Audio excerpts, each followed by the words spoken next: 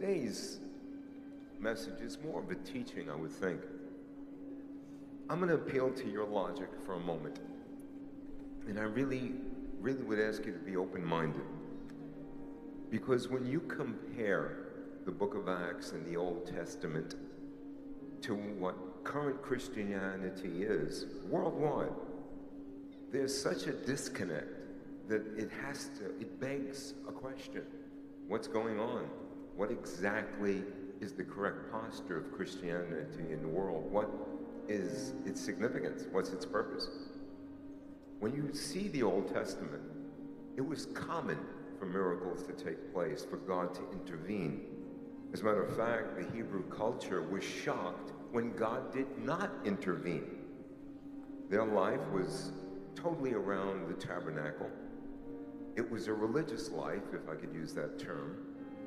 God was at the center of everything. Even when they were in error, they just chose the wrong God, but they worshiping and having a creator mindset was their culture. It absolutely was. Fast forward to the New Testament, and the exact same thing was taking place. It was common for them to testify of what Jesus had done for them. They understood that they were new creatures. They were living in apostolic power and the power of the Holy Spirit. It was common for entire communities to see miracles and then convert to Christianity because of the attestation of the miracle of God. Jesus himself appealed in John 5 and in John 10. He repeatedly said, if you don't believe me, believe the miracles.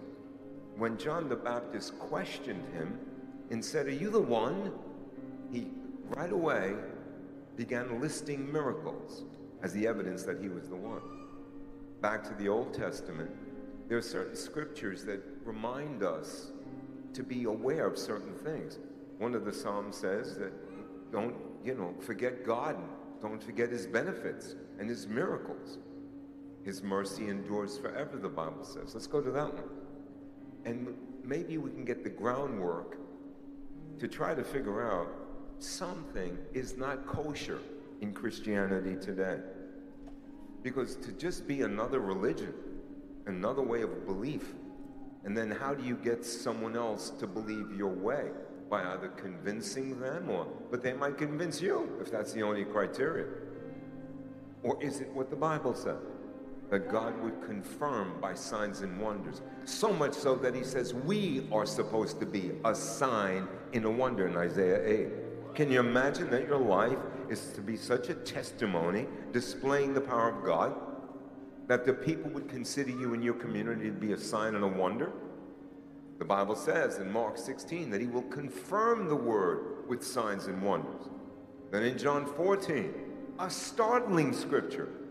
I mean, one time I was in a church, and the guy who was there to exhort and lay the groundwork before I preached took that scripture and so watered it down that I said, what in heaven's name do I do? Here's the scripture, that you will do greater works than Jesus Christ. And whatever you ask in his name, he will do. And that's the scripture I was going to preach on.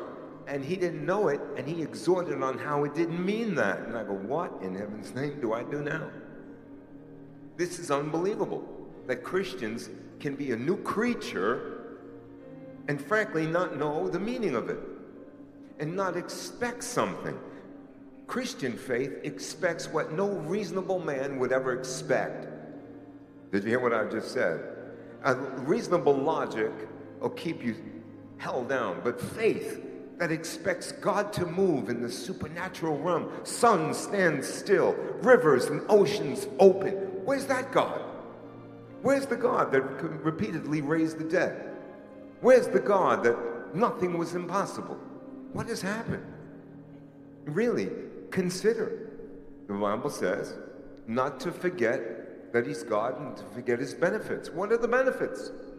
Well, what would you consider to be a benefit? You go to get a good job, you want good benefits. You want good things to happen to you. Good health insurance, good pay, 401k, retirement, car, health, the whole 9 yards.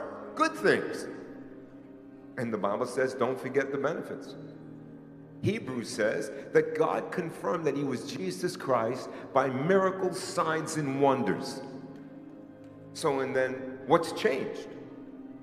Why have we just accepted a Christianity? What is it, a club? When Mark 16 says that whosoever believes, they shall lay hands on the sick and they shall recover. In other words, every Christian is supposed to be a miracle worker. Every single one. But not if they won't even try. Psalm 136. To him who doeth, listen to this, great wonders, for his mercy endures forever. For him who doeth, it's in the present tense. The scripture is in the present tense. For him who does right now incredible wonders. Why? Because his mercy, get this, endures forever. So it's not a question of how good you are. It's a question of, will you at least give him a grain of mustard seed and stop getting slapped in the face and a kick in the butt every single day of my life? Somebody's got to stand up and say, you know what? Wait 1 minute. I'm the one with the authority here. I'm the one that has the name of Jesus here. I'm the one who's a child of God. Like heck, I'm getting fired. In fact, I'm going to be the head of the department. But no, that's different thinking that we've been indoctrinated with. Just go to church, go home, and live life. What in heaven's name is that? No. There's something much more. There's a higher power and higher authority. Make it like this. Let me use a simple illustration. Even as a child, there's a book on the table. You don't think about it. Can I pick this up? Is it within my ability?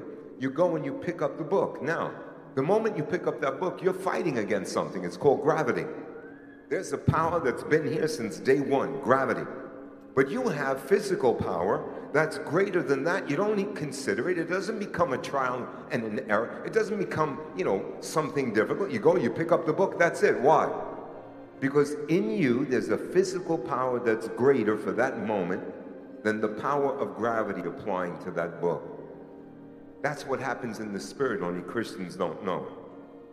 A disease comes or a flu comes, and they think, here comes a disease. They shake in their books, in their boots, and they don't know what to do. What to do? There's a power in you greater than that disease.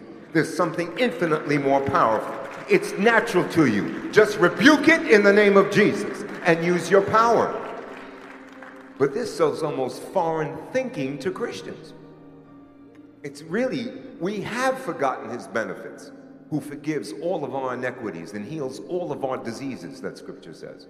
But we just accept whatever comes down the pike, not understanding why he ended his discourse on earth by saying, all power and authority has been given unto me.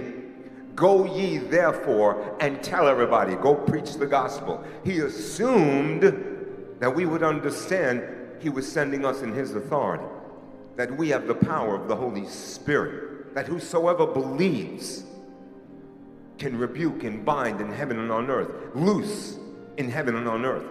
Why the Bible even says in the Old Testament, command ye me concerning the work of my hands.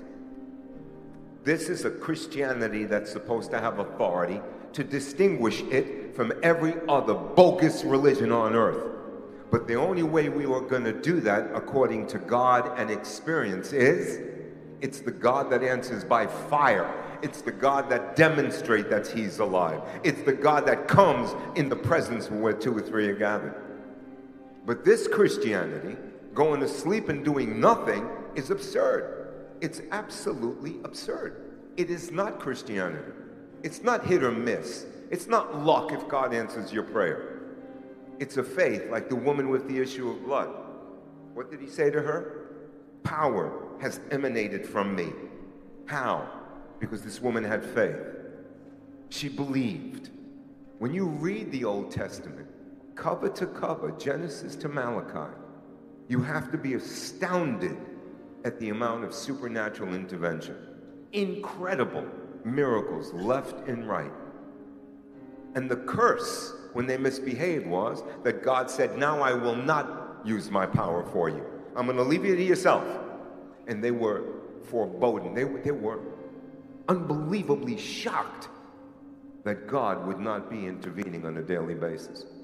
Why do you suppose God had them live from spiritual food that came every day, manna from heaven?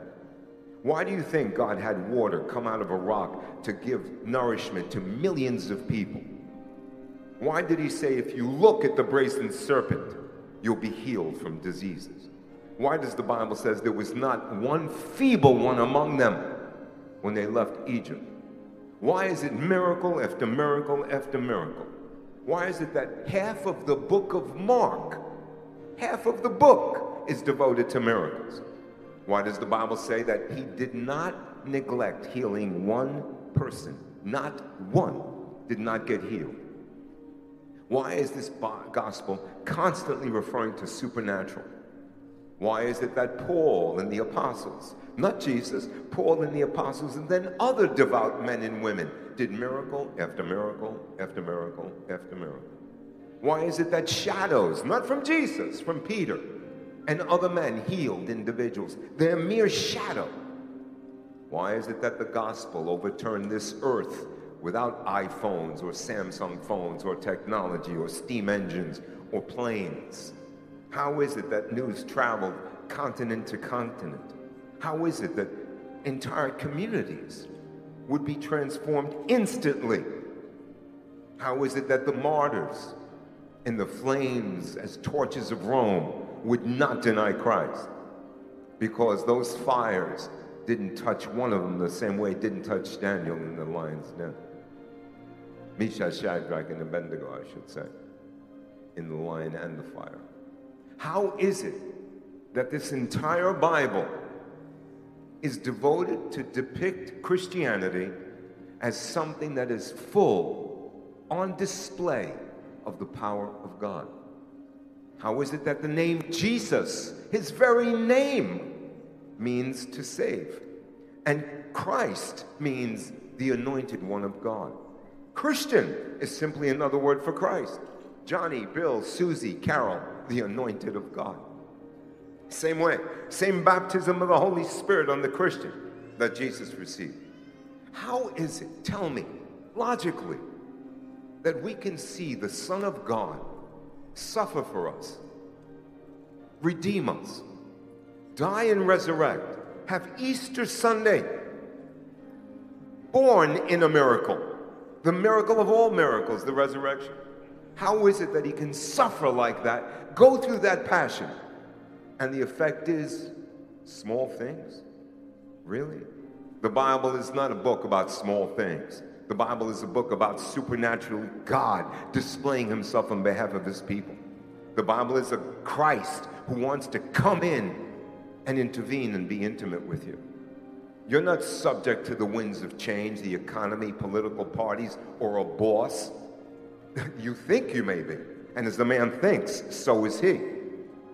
You keep thinking negative and small, you will be negative and small. When you decide to say, you know what, I am going to give Christ a shot, a chance, the way he wants to be given a shot and a chance. I am going to believe for the supernatural and the miraculous. I am going to believe for greater things. Why can't I believe for the health of my child, even though the doctor says asthma forever? Why don't you stand in that hospital room and say, I rebuke you, asthma, in the name of Jesus? Why don't you take authority? I'll tell you why. Because there's this malady that Christians suffer. It's a quality, and at the same time, a very, very, sad weakness is the best way to put it. Humans adapt. They accept it and conform to it, mold themselves to the situation, and then adapt and accept it. But there are those great men and women that accept nothing. They're going to make the situation mold and adapt. They're going to, in the name of Jesus, arise and be a sign and a wonder and say no more of this nonsense. I am a child of God. That disease is not coming in my house. If that's generational, I rebuke that generational curse in the name of Jesus. The curse of poverty, no, I don't accept it. I believe in the one that made me, and I believe in his Bible, and I believe it's true, and I'm going to apply it to my life. Stop conforming, accepting your lot in life. That's just a springboard to the next miracle. That's God telling you, just trust me, believe in me. Better times are coming. Good things are coming. And he will authenticate himself to you according to him by miracles, signs, and wonders. God is not shy. God's not quiet. God wants to appear. And when he tells you greater works you will do if you receive the baptism of the Holy Spirit, he means it.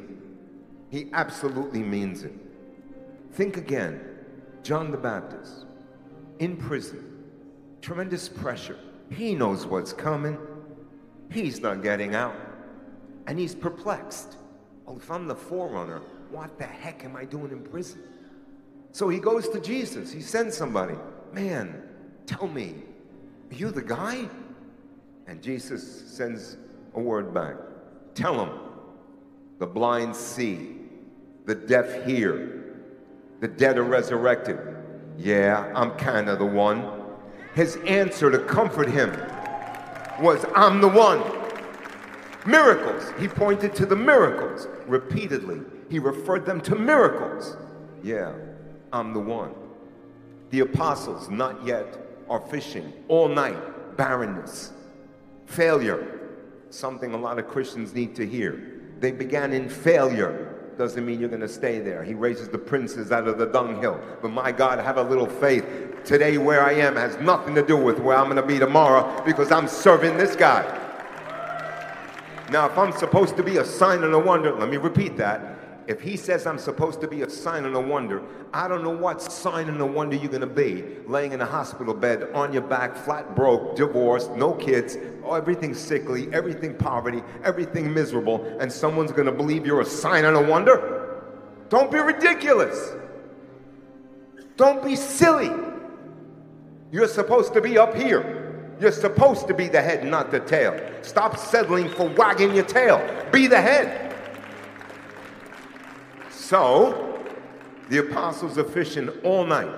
They fail. Jesus lands on the shore. You know the story. Put your nets out. They don't believe. They put one net out. I said, put your nets, plural, out. They put one net out. The net gets full, it breaks, and they come back to the land. It is then that they followed him. Why did they follow him? When they saw the miracles. He was able to recruit his followers because he saw miracles. Some of you watching here may have difficulty, you think, in building your churches or your cell group. Start doing a couple of miracles and watch what happens. He authenticates himself. It's the God that answers by fire. He's God. So this business of accepting the Christianity and you just take it on the chin, man, rethink this and read your Bible. Rethink this and read the Gospels. Read the book of Acts. See over and over again a miracle here, a miracle there, by numerous people. See when he says, I give you the authority. I give you the power to loose and bind in heaven on earth. I give you my name in the name of Jesus. Do it! And watch. Naaman is a leper. This poor guy's a leper. In that day, leprosy was vile, violent, degrading, just a death sentence, slowly. And he's given instructions. And the guy's so arrogant that he won't do it. Man, sometimes to get a miracle, try being humble. Try doing what you're told. So he finally, a little girl lectures him, and he goes and dips and gets healed. Why is that story in the Bible? Why are all of these miracles in the Bible? To tease us? To make us think we're lesser and we could never amount to that? Meanwhile, David's a murderer. Abraham sells his wife twice. Moses is a murderer. What are you talking about? What gospel have you believed? Paul says people have been bewitched. They've been tricked. They've been deceived supernaturally by the enemy and not understanding the power of the gospel. There's a woman that's ready to die. She has no food. She's famished. Everything is going wrong. And the prophet says, what do you got? She goes, I just got a little jar, a cup of oil. He goes, that's enough. That's absolutely enough. A little jar of oil. It begins to multiply, multiply, multiply. Do you have a little jar of oil in you? You're the repository of the Holy Ghost. You're full of oil. It's supposed to multiply. It's supposed to give you prosperity and wholeness. Don't forget his benefits. There's a guy. He's got a withered hand.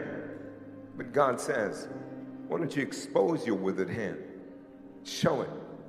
Are there people in this room are listening that maybe you have a withered hand? Maybe there's something withered in your walk with God. Maybe it's time that you expose it to yourself and to God and say, you know what? I've been lacking in faith. I've been lacking in knowledge. I don't understand this, and my people perish for that very reason, because they don't know what pertains to them. They have no idea of who they are, what they are. You ask Christians, and I do all the time, give me the definition of a new creature. They don't even know.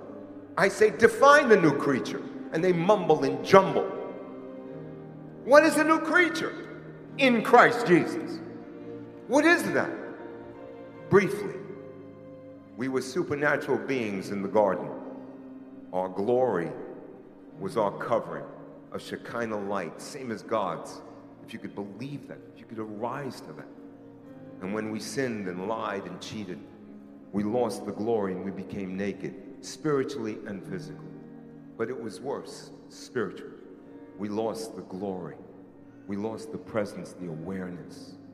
We became human. That means man hewn down like a tree. We became much lesser. And we live like that. And you see the Old Testament, God on behalf of his people.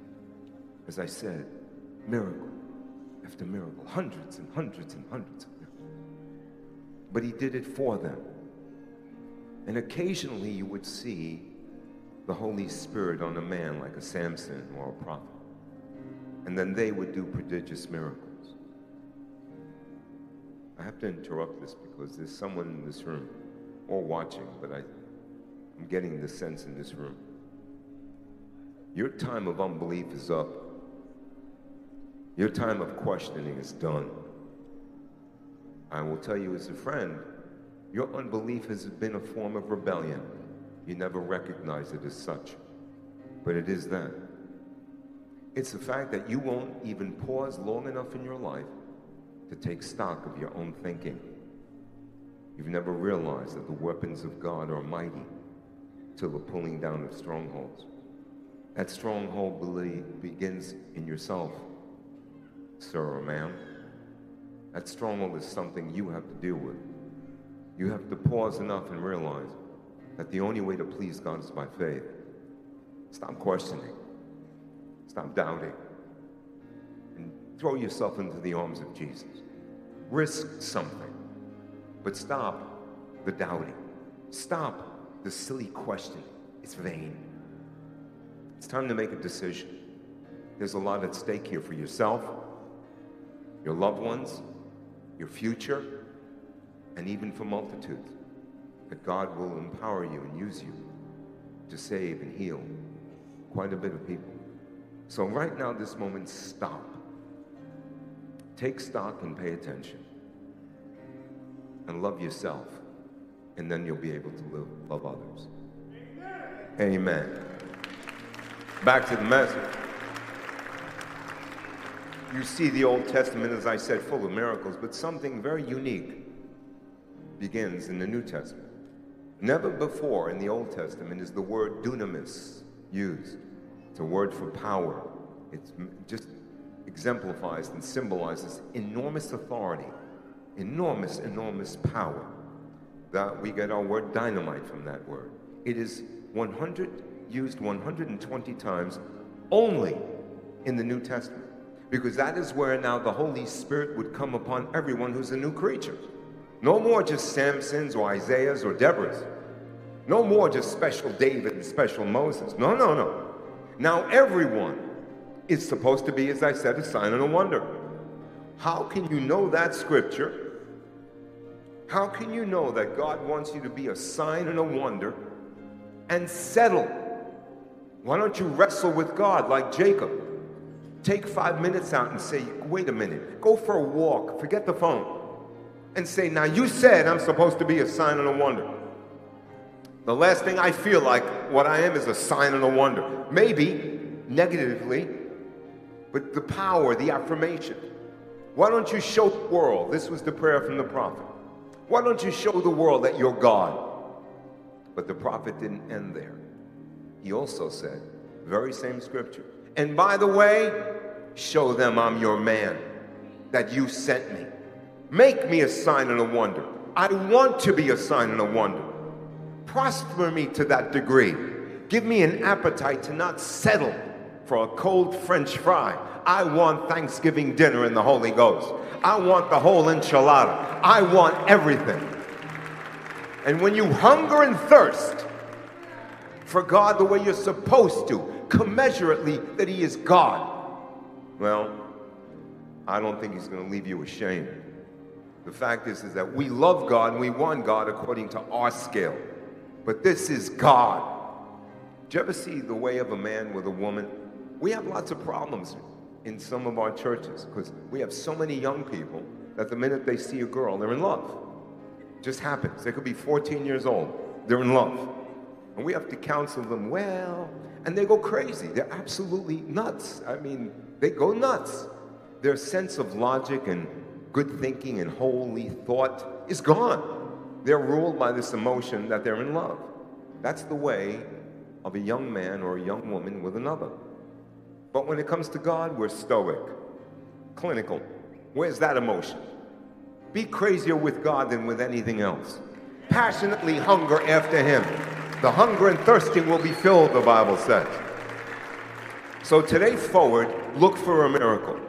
Expect what your reason would never expect. Throw logic in the garbage and begin to think in the supernatural realm of being a new creature. A new creature, full of the Holy Spirit, full of dunamis, in the image of God, no longer cursed from the garden, but restored to a greater level, a supernatural being, covered in the Shekinah of God, baptized in the Holy Spirit. Now start living that way. Demand, wrestle with God. Show me so I can show them. Make me a wonder. Make me a testimony. And I give Him my word, Jesus, that from here on in, wherever I go, whoever I meet, I will tell them how you raised me up and made me a sign and a wonder for Jesus Christ.